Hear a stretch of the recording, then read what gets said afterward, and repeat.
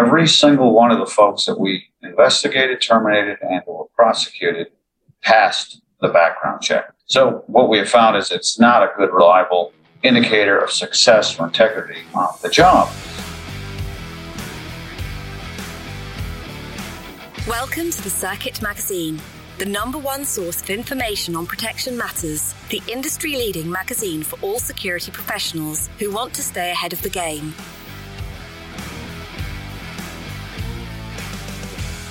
How to become a human lie detector. No, I'm kidding, but actually, am I?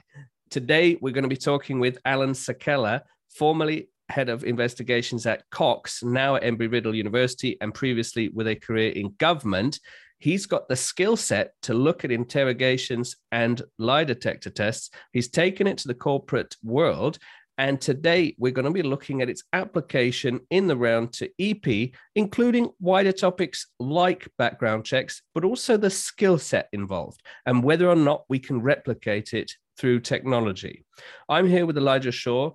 Elijah, is this exciting in this crimbo limbo period? First of all, I need to know what crimbo limbo means, but it's the period in between Christmas and New Year. Oh, okay. I'm a little bit off on that one. Yeah, I mean, I think the wonderful thing about the Circuit podcast is we bring all these different views and opinions and perspectives from all around the world.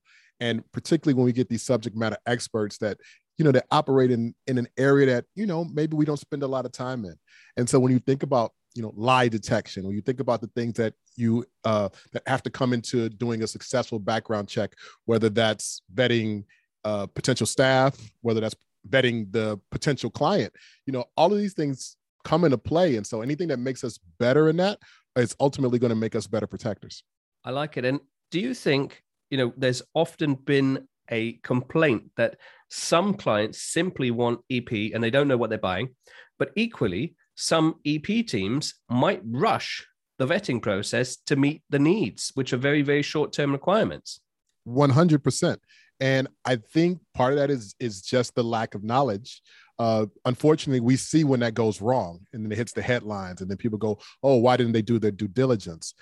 We are a brotherhood in the sense that if someone is referred to us, we put a lot of stock into that. However, there are some boxes that we really need to check strategically in order to, cover our own asses. And one of the things that I know Alan is a big proponent of is, and this might sound harsh, but a clean rap sheet doesn't mean they're not offending. That just means they haven't been caught.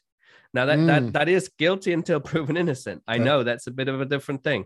But it is an interesting way to look at it, that unless you do some sort of personality profiling or intent profiling, I don't know, through lie detection or other means, it's going to be a bit tricky.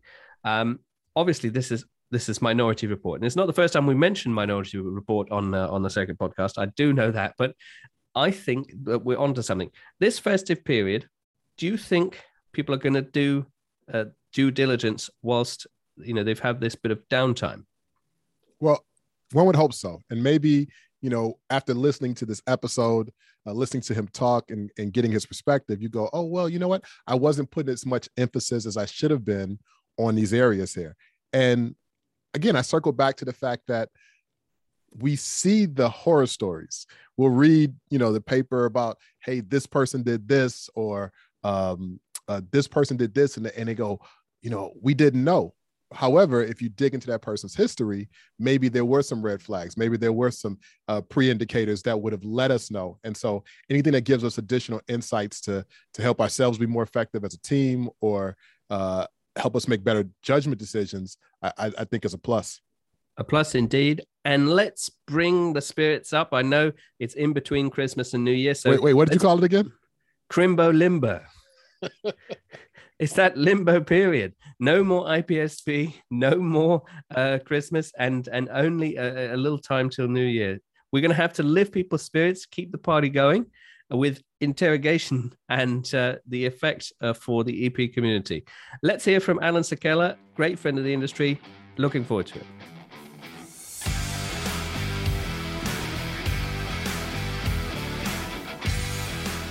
And now, let's meet one of the contributors to the Circuit magazine.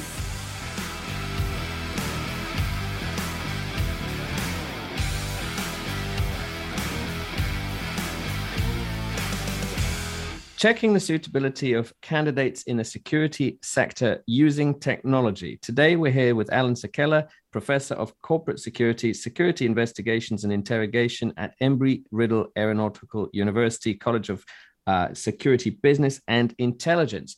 What a pleasure to have you on board. How are you doing? Very well, Alan. Thanks for having me. Yeah, it's a very timely time to have you on, actually, because a lot of people are talking about robot selectors for CV sifting, and I think throughout this process it'd be nice to dispel some myths and look at some big advantages. But right off the bat, let's do our 3 quickfire questions to sort of get us going. What is this technology seeking to solve for? What problem exists within the industry that you're trying to solve right now?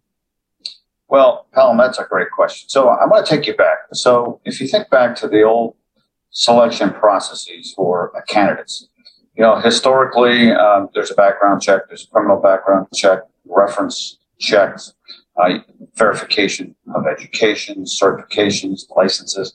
A lot of those are good, but where a lot of the issues come is out of predicting success in the workplace. So the criminal background check, and I'll get into it more deeply, is failing to predict success or even integrity in the workplace. So we're looking for ways to enhance the selection process to make sure you have the right people in positions to do the right job, as well as better predictors of integrity and success on the job.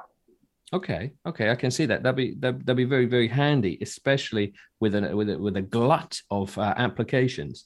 What about you? Where does your passion for this come from? My passion comes from my history. So, interestingly enough, I started my career off in law enforcement, and I was a polygraph examiner, and I did a lot of polygraphs, lie detection, if you will, on the pre-employment selection side. Of course, that's a great investigative tool. It's able to pull out a lot of information from your candidates. Of course, the Polygraph Protection Act of 1989 eliminated the use for most corporate and private sector applications. So the evolution of background checks had to change because that was eliminated. Criminal background checks have always been part of that. The issue I found is that in my career, with all the internal investigations that were conducted by members of my team as well as myself, every single one of the folks that we investigated, terminated, and or prosecuted passed the background check. They passed the criminal background check as well as all the other checks that we did. So what we have found is it's not a good, reliable indicator of success or integrity on the job. And so what is there? What else is out there to be a better predictor? And that's been my passion for decades, looking for something else, something that will help better prepare us and also select those candidates who are not only going to be productive, but also have high integrity.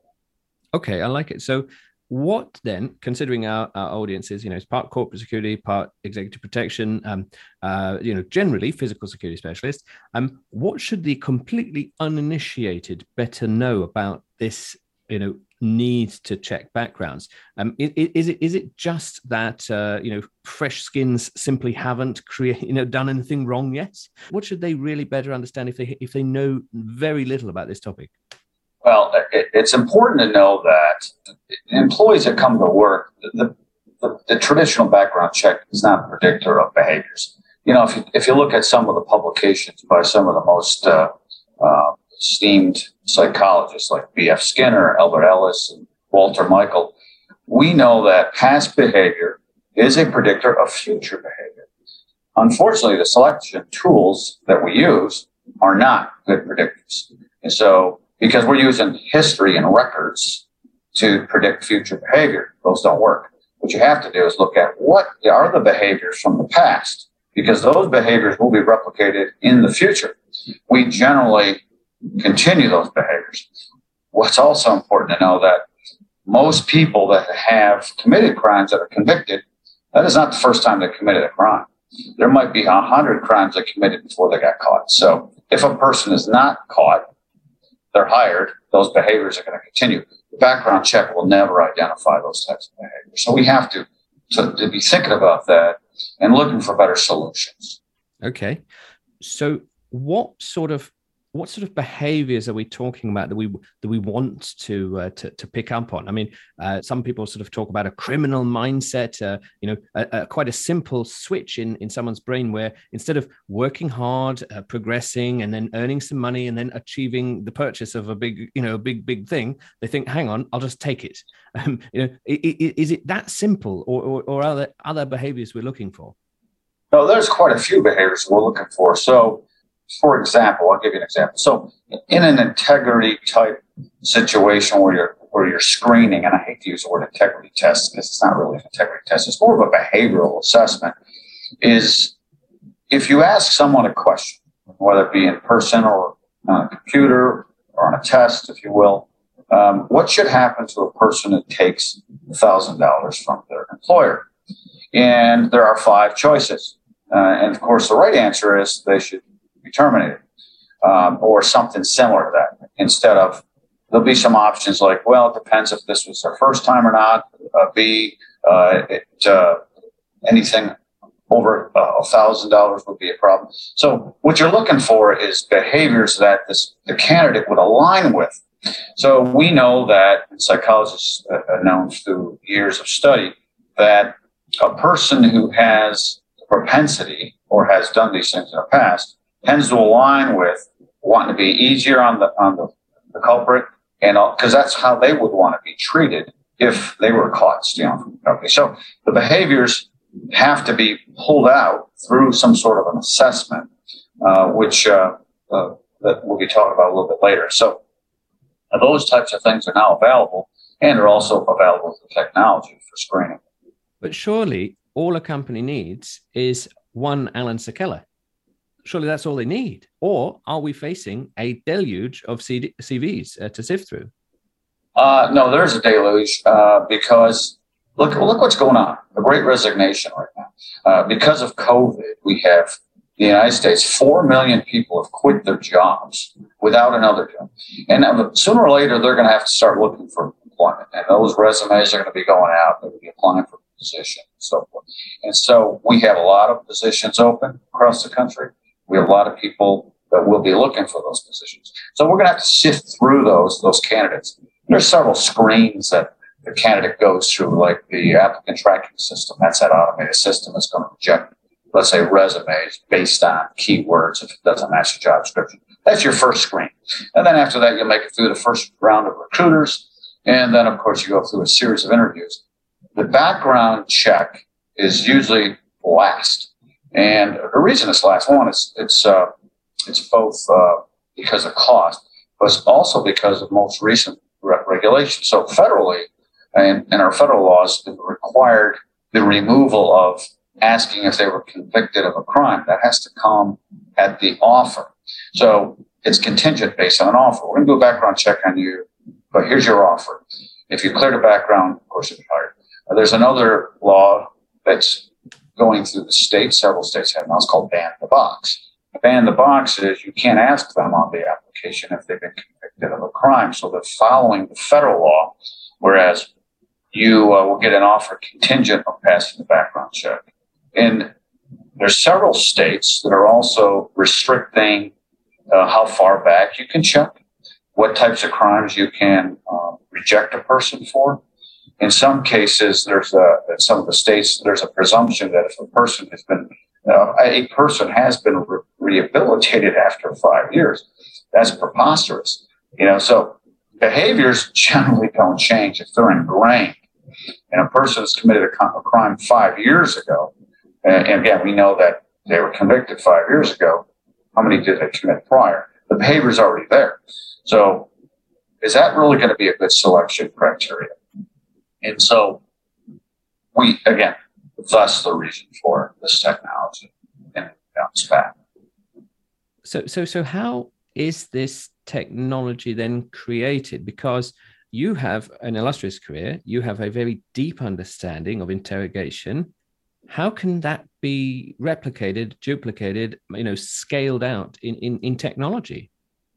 That's a great question. So what the company that I will talk about a little bit in the technology later on has done, what they did is they took the best of the best out there. They worked with psychologists. They developed an automated process of screening by looking at what we've used traditionally in the selection process. So there's a lot of different types of selection tools that were used. They looked at the wording of the questions and looked at the different types of things we want to screen for. For example, workplace violence, embezzlement, fraud, sabotage, sexual harassment, just a whole host of things. And so as they developed the questions, what we know historically from research is that, and of course examples, is that the behaviors, again, are solidified in the past. And we're looking to select for them.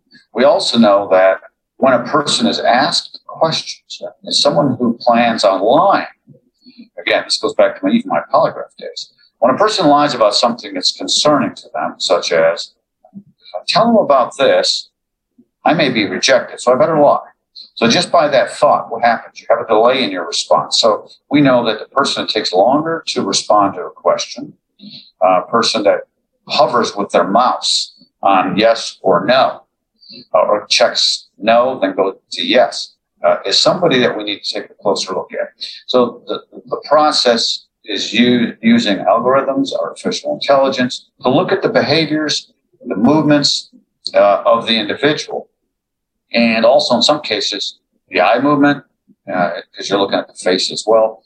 And of course, we know through history, through screening, through all this technology, both verbal, nonverbal behaviors are different for those who intend to be deceptive versus those who plan to be truthful. So what the process then does is it leads them down a path. The questions are tailored to the response. So if a person answers slower, they're going to get a different follow-up question. It's going to lead, if they may even time out, and a little note will come up and say, I noticed you took longer than normal to select an answer. We're going to rephrase it, but please be truthful when you answer this question. Again, this is all based on studies that we're trying to convince them to be truthful. So we're looking for self-admissions as well, because self-admissions and self-disclosure, again, is getting at the true behavior of the past. And so let's think of the end game, the goal that we have in using such technology. It's to find not the ideal candidate, because ideally we will have found the ideal candidate by this stage, but we want to find out, have they hidden anything? We want to find out their attitude rather than their aptitude. How can we then confront them with a score based on telemetrics from a automated system? How can we confront them? Because surely we'll end up with highly qualified candidates being rejected, and they'll be simply told that the computer said no. Or is it more complex than that? Yeah, actually, what happens is at the end of these types of surveys, and there's three types.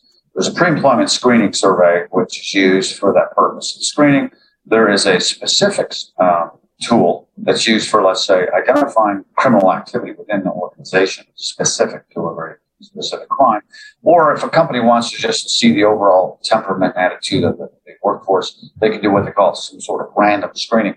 So in each case, what happens is a person gets categorized in a green, yellow, or red, a bucket, if you will. If they fall into the red, that's like in a pre-employment setting, that would be an automatic rejection. And so that, again, is based on a lot of valid and reliable studies of this technology. We know that that person has a high propensity of repeating past behavior. And in some case, well, in all cases, if they show up red, it's because they made admissions during the survey. They admitted to some crimes. So, for example, one of the questions may be, during your employment, what is the most amount of money you took that did not belong to you? Well, and they give you 5 choices. One is 0, the rest are different dollar amounts. If in their incremental, the person says they took $1,000 in cash, that's a self-admission. And there's other questions related to workplace violence. Have you ever punched somebody at work? Have you ever, whatever, different choices. Again, the the self-admission shows that there's some problems with that behavior. And that's not somebody you want to employ. Now, those who fall into yellow are the ones that will have follow-up. And so they would be contacted by the HR organization and or whoever is doing the screening to get some additional follow-up to questions that might have categorized them as yellow. Green means they're hireable in a pre-employment setting. And in an investigatory type setting, they're going to still fall in one of those categories. The investigators then going to use the reds to do a follow-up in-person interview, may lead into an interrogation because they might have made some admissions specific to the crime at hand. And yellow may mean they might not have been involved in the crime, but they have information about it, or they witnessed it, and they know who is doing it. So again, that may also require an in-person interview. So the technology is a tool. It's like anything. It's like cameras. You know, you have cameras that have now video analytics and also facial recognition. They give you a better and clearer picture, but we also know that depending on the angle of the camera, you don't always see everything. So there's still going to have to be some human intervention and follow-up to validate what's being interpreted. And so I'd be interested. I know you said that in 1989, polygraphs were less desired, shall we say? But how does this technology hold up against that, in your opinion? Not the opinion of those who have discounted polygraphs, but in your opinion, how does it compare? Well, that's a very good question. So let me give you a little history about polygraph. So polygraph is basically a tool that records what's going on inside your body: heart rate, blood pressure, galvanic skin response, which is respiration at the fingertips, as well as respiration. So it's based on the premise that when a person lies at something threatening to them, they have an autonomic nervous system response. And so what that is a flight or fight reaction. Your body prepares you to run or fight. And so we can't control that in a polygraph setting. We ask a question, which is the stimulus: did you shoot John Jones? If he shot John Jones, he's going to have an autonomic nervous system fight or fight reaction where I'm going to see blood pressure, respiration, sweating, activity responses on the polygraph. And so it's very, very effective when it's used by a very well-skilled, trained polygraph examiner. So what the examiner has to phrase the questions. And being a polygraph examiner is not just asking questions and determining truth or not. We're looking for changes in a person's normal physiology to the question. And of course, the response will show up on the chart. And then we compare that to a control question. So I know I'm probably confused you. It's probably way over most people's heads. I mean, the polygraph itself is also an investigative tool. It's not the end all. It does have some significance and reliability depending on the type of exam and also the skills of the polygraph examiner. The polygraph takes a lot of time, a lot of resources, money to screen. If you're going to do a pre-employment screening, so here's the differences getting to your question. Polygraph may take, a pre-employment polygraph can take 2 hours for a low-level position, and maybe a half a day depending on a law enforcement polygraph screening. In some cases, a full day. It's a high security level screening. This technology expedites the process. You could have a person go through it. You'll have a good idea about whether you want to hire somebody within just a few minutes. The whole survey can take less than 45 minutes. And there's no prep time. It's as simple as clicking on a link and then answering the questions. So reliability is very good. Validity, of course, backs it up as well. We have to have other tools. Like I said, the Polygraph Protection Act has, in fact, limited the use of polygraph in a corporate setting, with the exception of drug manufacturers, security folks. It has to be a very specific crime that occurs. And so because of the restrictions, most employers have gone away from it.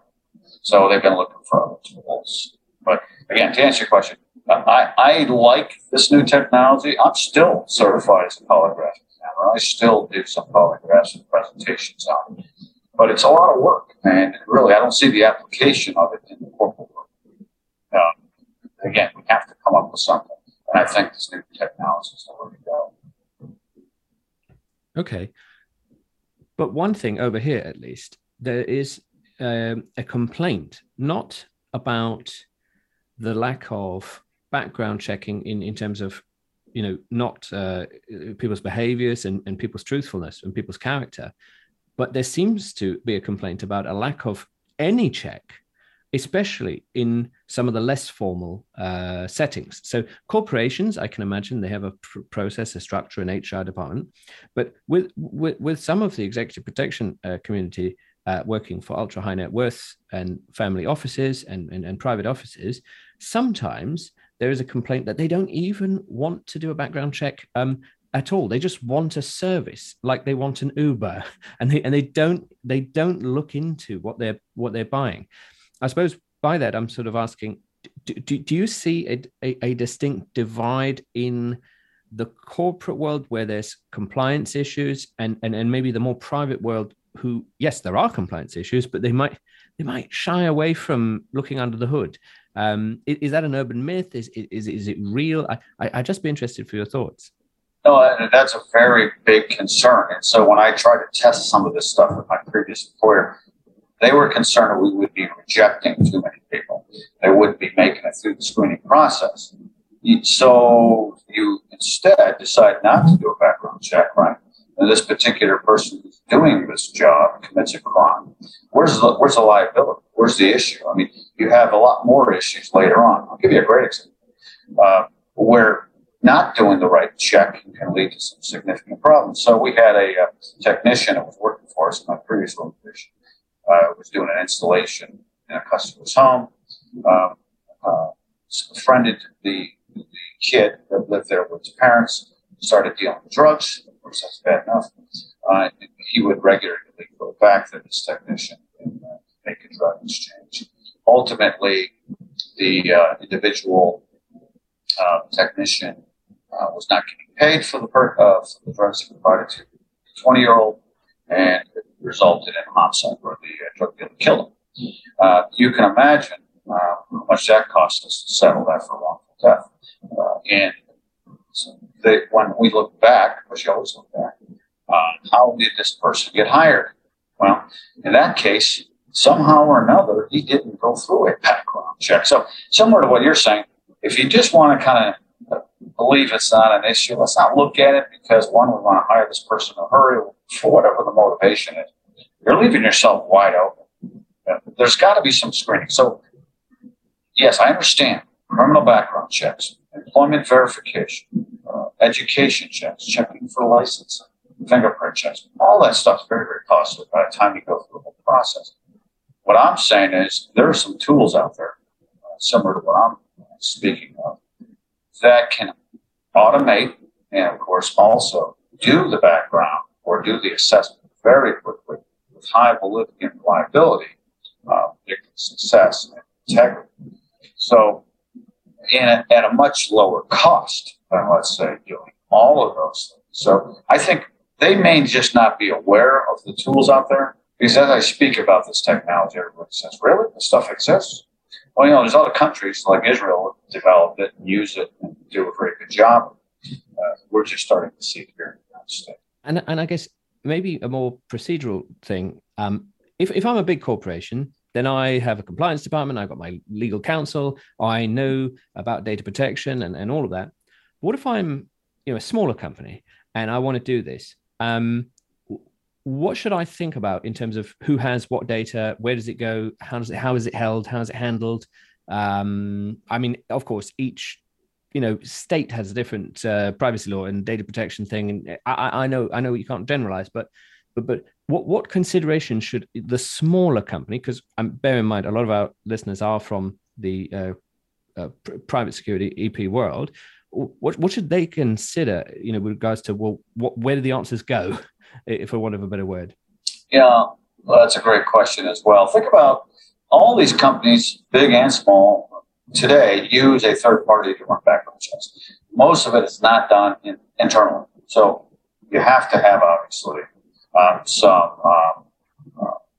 policies in place as part of the contracts that you're signing with these companies that are doing this stuff for you.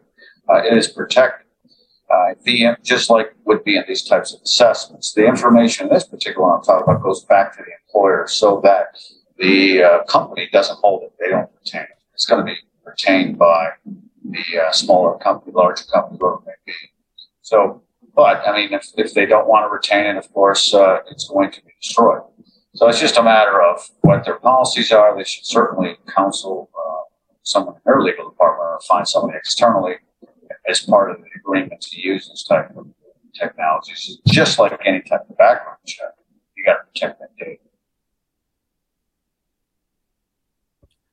And how does this compare to personality tests? Because many people have been through some sort of HR process where they've said, right, we want our team to get on a little bit better. Let's send you through Myers-Briggs. And you know, there are other things to do with color or emotional intelligence. And I think there's a Goldman's EQ test or something like that. But how does this compare to that? Because I guess at the end of the day, we want to, you know, find out undesirable traits, and maybe Myers-Briggs is not about desirable, undesirable. It's literally about, let's understand how an introvert will, you know, get the best out of their work experience, and let's understand how someone that judges more than perceives, and blah blah blah. You know, but how does this compare with that?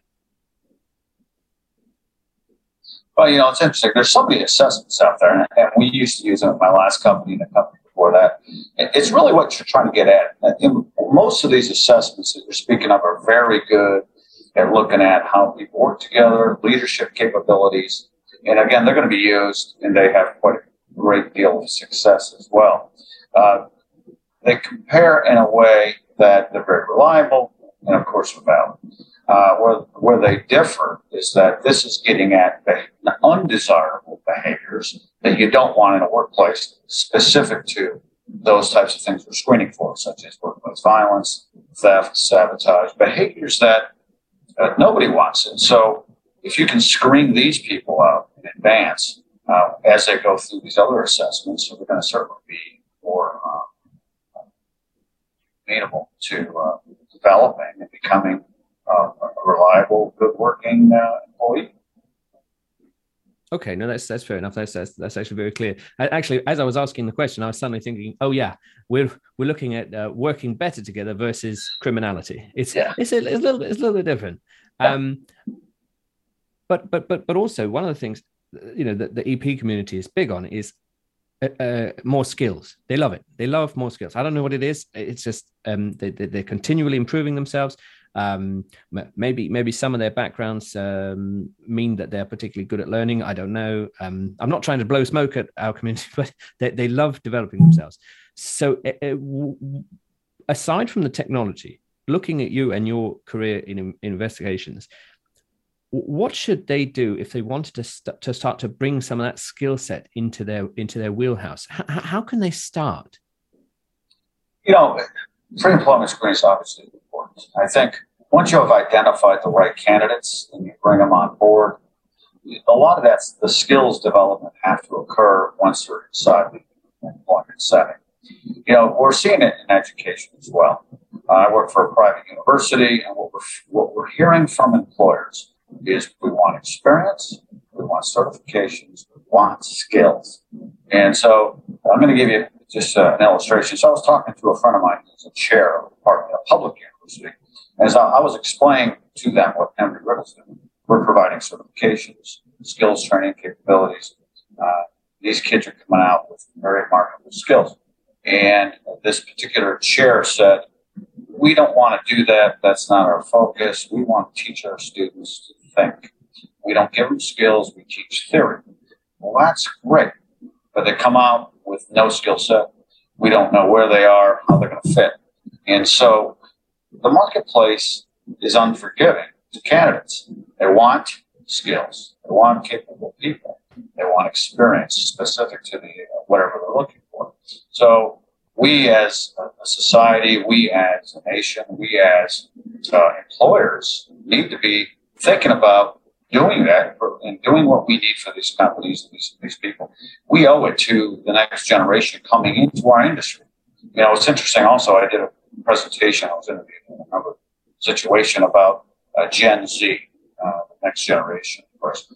I didn't know a lot about Gen Z, so I had to do a little research, but what I found out was Gen Z was raised during the Great Recession. So they saw a lot of their parents lose their jobs. They're working on tight budgets. I'm excited about Gen Z because these kids are coming up with, they want loyalty and they're looking for job security. They like to differentiate themselves from the generation before them. So I think I'm excited about that. I look forward to seeing them come in because they're a lot more open-minded to development, skills. They're looking for those certifications. And of course, that's going to help us on the entry level. Mid-level, a little bit different. But I think overall, we just have to start putting together tools that are going to help us screen out the undesirables and start developing the skills once they're employed. But what if someone wanted to be like you specifically? I have to ask this because you're here. I know maybe some of the polygraph screening opportunities in the world are diminishing because of tech and because of laws and whatever. I know. But I mean, I once picked up a book and it talked about look at the eyes. The eyes look down when they're feeling or imagining something. They look up when they're doing something else, and they look left and right. And maybe some people will go down a bit of a hokey type of path if they pick up the wrong book. If they want to be like you specifically, what can they do? Well, certainly they're going to have to get formal education. For sure, you definitely want that. One of the things that I specifically focused on, especially in the pre-employment aspects, and looking to help employers with employees, is understanding human psychology is very. At the university I teach, they have a psychology department as well. They teach detection of deception. So you have to start setting and getting your mindset on. Humans are going to continually to rule. Someone has to develop, design, and invent these computers, these systems. And so we're always going to be there. But there's going to be a human element. So to get into this field, get into this world, get involved with what is necessary to be able to be successful in investigating pre-employment screening, dealing with humans. And then, of course, look for opportunities, especially coming in, to find a mentor, find a strong mentor who's going to be able to align with you, meet with you periodically, and help guide you through the career path. It's one of the things I do on a regular basis. Throughout my career, I'm always taking on mentees, helping them develop, because I want to give back. I'm not going to be in this industry forever. And what's going to be behind me? And so I want to leave a legacy. And so development, formal education, find a mentor. Then look to be the best in whatever you're in. I tell my daughter, I tell every kid that I'm mentoring, don't just be average. Mediocre doesn't cut. Get into something, be passionate about it, and soar with your strengths. There's a book out there called Soar with Your Strengths. And so forget about all the stuff you're terrible at. Focus on the things you're good at and then be the best. And of course, you are going to be the best over time. You're going to be an expert if you soar with your strengths. Great sentiment. Love it. Well then, what's next? What's next for you? We're sort of coming up on 2022, and lots of interesting things in the news and in the world of security around the world. What about you? What's next for you? I spent a lot of time in, of course, corporate world, polygraph part of that. For me, it's giving back. I like education. I taught when I was a graduate assistant. I didn't know anything from anything. And so, but I knew one day I wanted to give back. And I do it in a way of mentoring and continue to do that. Helping kids build their LinkedIn profiles, writing their resumes. Of course, now I'm teaching with real work experiences that I can share with the kids. And so that's next. That's certainly going to be on my forefront here until probably I retire. But in addition to that, I like to also help the industry. And so I keep my hands in the security consulting arena, as well as working with this company, Forensics, which is the company I'm talking about that does a lot of this stuff. So if you're interested, certainly forensics.com, more about it. But I'm going to keep my hand in the industry, and I'm also going to stay in education so I can give back. I like it, and I really love the work of Embry-Riddle Aeronautical University. Had some great speakers at events from the very same university, and of course you've very kindly spoken at our events before, which is fantastic. Well, Alan, It's been a pleasure having you on. I think this is a real treat because the corporate security world, the EP world, they don't understand how much they need this. And maybe they don't understand how much they need your skill set and the skill set provided by technology. I think massive questions that we could keep on going and asking, but I think this is a very, very good tour de force around the subject. Alan, it's a pleasure to have you on. Thank you very much for your time. Callum, thank you so much. It's always a pleasure speaking with you.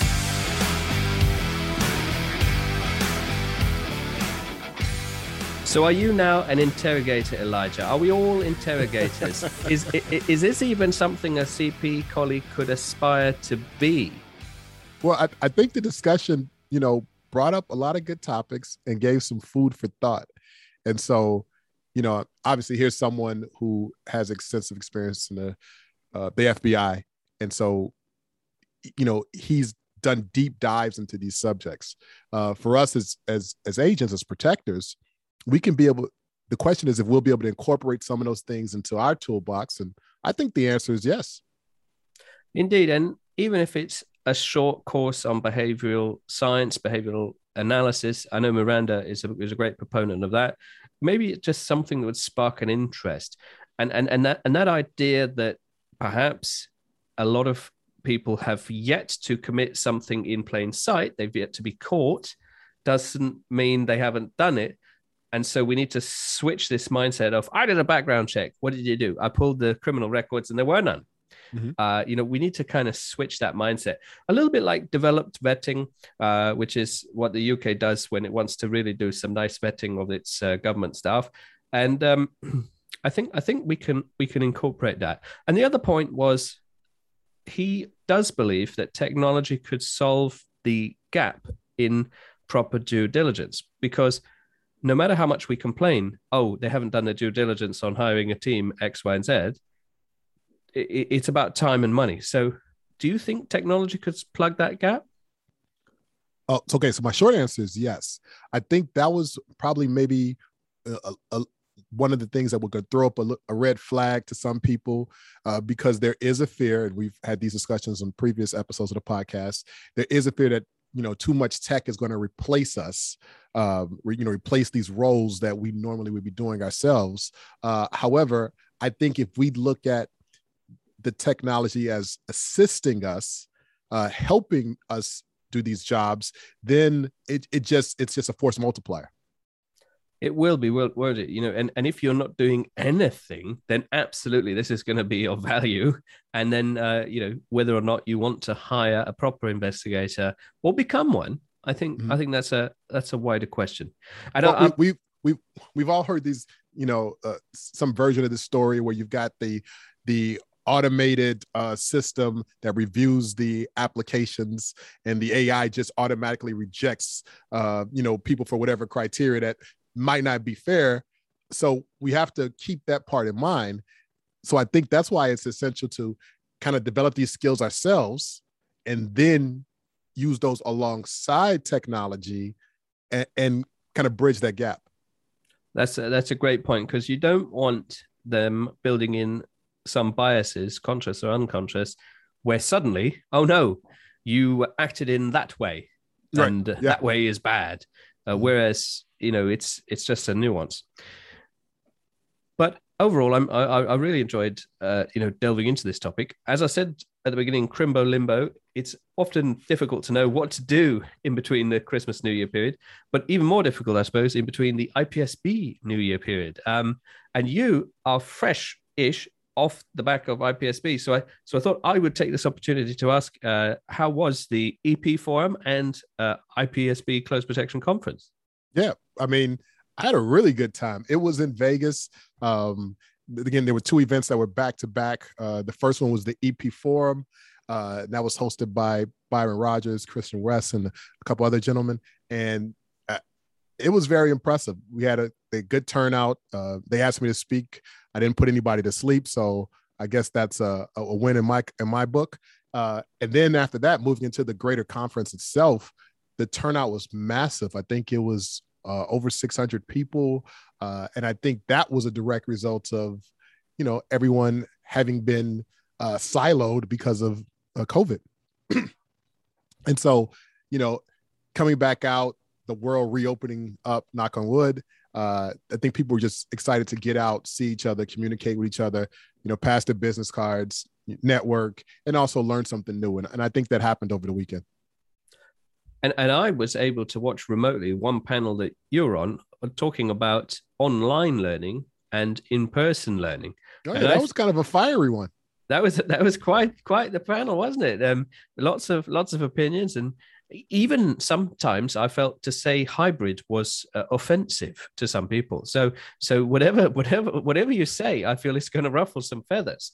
Well, I think that speaks to the fact that our community it spans a lot of different thoughts and processes and opinions, and so particularly at something like that where you have these different schools of thought, no pun intended, in the same room, and people can be like, hey, I'm right, or here's a different way of looking at it, and I think even though there were differences of opinion, everyone was still civil about it and left learning more than maybe they walked in the door with. They did, and lots of content, lots of food for thought, and I really feel that perhaps the community moved forward, not least because it got to meet each other again. So many happy faces. But what's next for you? Are you making the most of the Crimbo Limbo? Are you getting ready for New Year's events? This is a welcome, and I just got off an assignment 2 days ago, so this is a welcome period of downtime for me. I usually don't even get that during the holidays, and so I am taking it in stride. So on the other, outside of doing this podcast and a couple more recordings we have to do for some future stuff with the circuit media, I'm not going to do much until New Year's, and then I'll just be prepping for the next year. Love it. And that maybe is a great adage. Prep for the next year. Do your due diligence on yourself, on your life, on everything. I don't know. I'm making a segue from today's interview. You do the best segues, bro. I just got to tell you that. Sometimes they have to be brutal. I don't know. Those are called smash cuts right there. There you go. I like that. Smash cuts. See, I taught you Crimbo Limbo. Now you taught me smash cuts. There you are. Let's take this opportunity to thank the community for all their hard work and support this whole year. It's been great on the NABA app and the BBA Connect app and on the magazine, on the podcast. All of you, you've been awesome. This is our 50th episode, so that is really great that's news. Amazing. 50. Can you? We started with episode 0 as well, so technically it's it's amazing. I've really enjoyed it, and I really look forward to what we've got in store for 2022. And here's a great thing. Again, I was just on an assignment, and one of the agents that was with me, I looked down at his iPhone, and he was listening to the podcast on it, and he was listening to a previous episode. He was like, "Yeah, I'm just playing catch up," and I just thought that was great, just because having this body of work now, like you say, 50 episodes here, and while we want to remain topical, the episodes have a timelessness to them. They're things that you can go back, listen to, still get something out of, and they don't have to be listened to in chronological order. And so our hope is that we move into the new year, and we'll have a lot of fun stuff coming up there, a lot of exciting guests, and a lot of engaging topics. Love it. Well, thanks to today's guest, Alan Saquella. Let's thank our co-hosts, Sean West and John Moss, for being such awesome colleagues this entire year. So from Elijah and myself, this has been another fantastic edition of the Circuit Magazine podcast. Happy holidays, all. Happy holidays. See you soon.